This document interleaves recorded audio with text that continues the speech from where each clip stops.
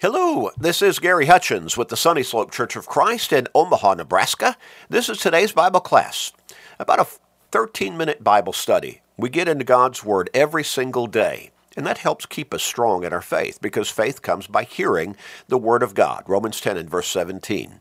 But being in God's Word every day, even for these few minutes, also helps keep us in touch in our relationship with God and helps keep us focused on our souls and upon eternity.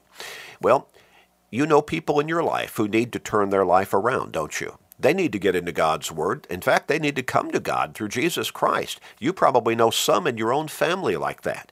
Help them by sharing these short studies with them every day through Facebook friends, text messages, other technological means. But share with your family members, your friends, your work associates, your neighbors, with literally everybody you can every day. You may help somebody get to heaven by doing so. Won't that be great for them? Wonderful blessing, but it will also be a wonderful blessing for you. So make up your mind and make that commitment and start sharing today and every day with everybody you can. We're going to get back into our line of thought and study. We began last time asking the question, can God save a crook?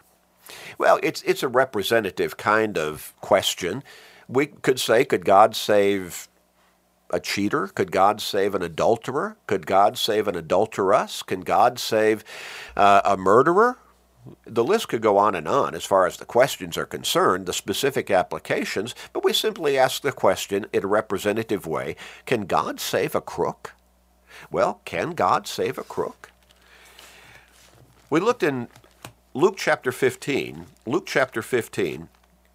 and we read the first two verses there, and it talks about Jesus while he was in his ministry upon this earth, being with some of them might have been crooks. It says, then all the tax collectors and sinners drew near to him to hear him. And the Pharisees and scribes, now these would have been religious leaders within the Jewish community, they complained, saying, this man receives sinners and eats with them. Well, it was a repulsive thought for them to think that here is this man, Jesus, claiming to be the Son of God, claiming to be the Messiah that had been prophesied for hundreds of years in the Old Testament scriptures, and here he is eating with tax collectors and sinners. Well, again, tax collectors were looked down upon by the Jewish community of that day as being among the worst, the vilest of the sinners because of their practices in gouging their own people for tax money to put in their own pockets. We looked also at Matthew chapter 9, and we got into a more detailed understanding of Jesus being in this kind of a setting, and probably more than once, maybe a number of times. In Matthew chapter 9, beginning with verse 10, we read this. Now it happened as Jesus sat at the table in the house, in other words, a meal, that, behold, many tax collectors and sinners came and sat down with him and his disciples. And when the Pharisees saw it, they said to his disciples, why does your teacher eat with tax collectors and sinners? See, again, they thought this would be absolutely opposed to what he was claiming to be. He would not associate with tax collectors and sinners, certainly not sit down and eat with them in a casual way. Well, could you imagine being in the presence of Jesus without Jesus reaching out to you and teaching you the gospel, teaching you about who he is and what he came to this earth for? But the Pharisees, a righteous man, a godly man, would not be in such a setting. When Jesus heard that, he said to them, those who are well have no need of a physician, but those who are sick. Now, he was using a simple illustration that they could relate to and say, well people don't go see a doctor. Sick people do. And the application, of course, is these people, these tax collectors, these sinners, they need the Savior. That's why they're here. Verse 13 goes on, and Jesus continues saying, but go and learn what this means. I desire mercy and not sacrifice, for I did not come to call the righteous, but sinners to repentance. And ultimately that means everybody, even those Pharisees, because all have sinned and come short of the glory of God. Romans 3 and verse 23. There's none righteous, no, not one. Romans 3 verses 9 and 10. Well, tax collectors and sinners, can God save a crook? We also looked in 1 Corinthians chapter 6, beginning with verse 9. Do you not know that the unrighteous sinners, the unrighteous will not inherit the kingdom of God? And then Paul lays out a rather short, he lays out several representative lists of sinful lifestyles that'll keep a person out of heaven if they're not repented of and sought forgiveness for by those who are living in those lifestyles. So he says, do you not know that the unrighteous will not inherit the kingdom of God? Do not be deceived. Neither fornicators, nor idolaters, nor adulterers, nor homosexuals, nor sodomites, nor thieves, there's your crooks. But a whole lot of other sinful lifestyles are represented in this list as well. And it's just a representative list. It's not all-inclusive. Nor covetous, nor drunkards, nor revilers, nor extortioners will inherit the kingdom of God. Well, if that's where the text ended, where Paul's statement ended, then the Pharisees back there, the scribes, might have said, see, we told you. You shouldn't be with tax collectors and sinners. But Paul goes on, and he's writing this to the Christians in Corinth. And so he's just gone through this list of sinful practices, sinful lifestyles that'll keep a person out of heaven. And then he says in verse 11, and such were some of you. Some of you took part, lived in those kinds of lifestyles or similar sinful lifestyles that would keep a person out of heaven without their having repented of them and sought forgiveness for through Jesus Christ.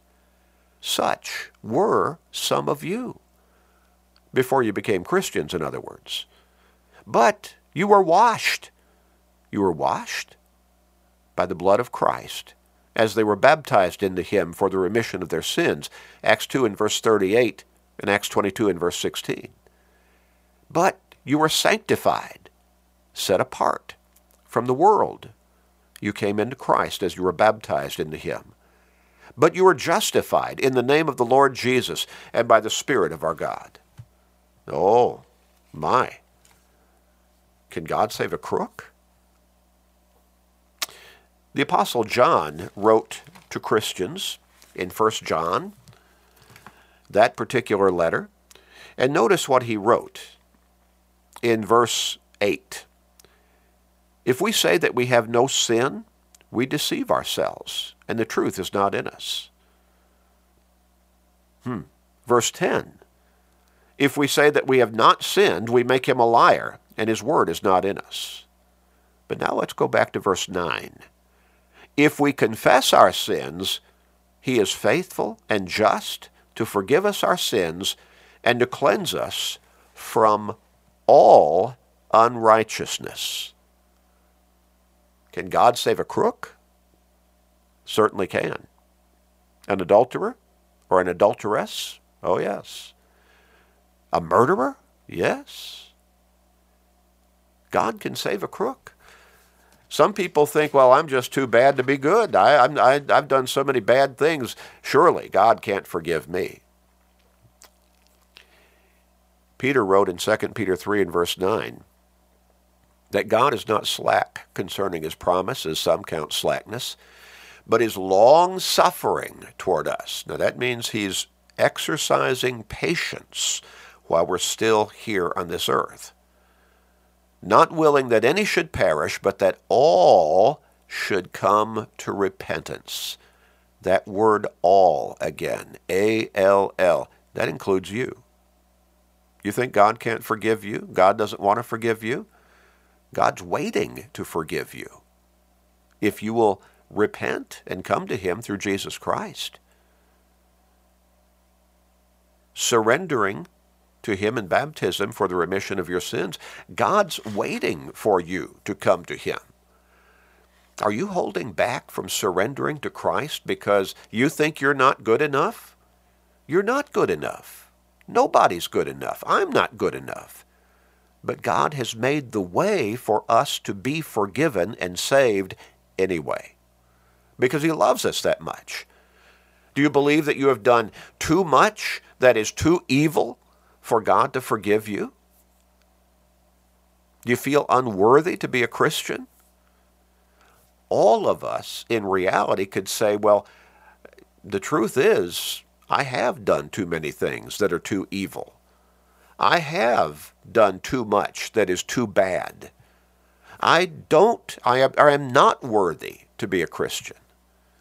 But God sent his Son to that cross to die, to pay the price for the guilt of all of our sins, and not just yours and mine, but the sins of all mankind for all time. He sent him to that cross for that purpose, to be that one time for all time, perfect sacrifice for all of us. And that includes you, as bad as you might have been in your life.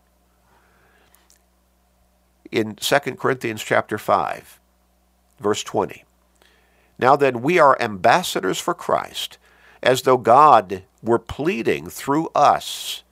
We implore you on Christ's behalf, be reconciled to God. In other words, come back to God. Be brought back into a right relationship with him. And then verse 21, for he made him, that is, God made Christ, who knew no sin, to be sin for us. Not to be sinful, but to bear our sins on his body as he hung on that cross, as that perfect sacrifice. God made Christ, who knew no sin, to be sin for us, that we might become the righteousness of God in him, that is, in Christ. God loves you that much. He loves a crook that much. You might think the worst of the worst. You might even be able to name names through history. But God sent his Son to die on that cross for all mankind in all kinds of sinful practices and lifestyles. Now, they can't remain in those sinful practices and lifestyles. He sent his Son to call them to repentance. What did Jesus say again? I have not come to call the righteous, but the sinners to repentance. God can save a crook. God can save you. Let's pray. Father, thank you for loving us so much that you sent your Son to die for us, that we could have the opportunity to be forgiven and redeemed and brought back into a right relationship with you, Father. Praise be to you. Thank you so much. Please help us and guide us to take advantage of your love and your patience to come to you through Jesus Christ. Please forgive us, gracious Father, and hear our prayer. In Jesus' name, amen.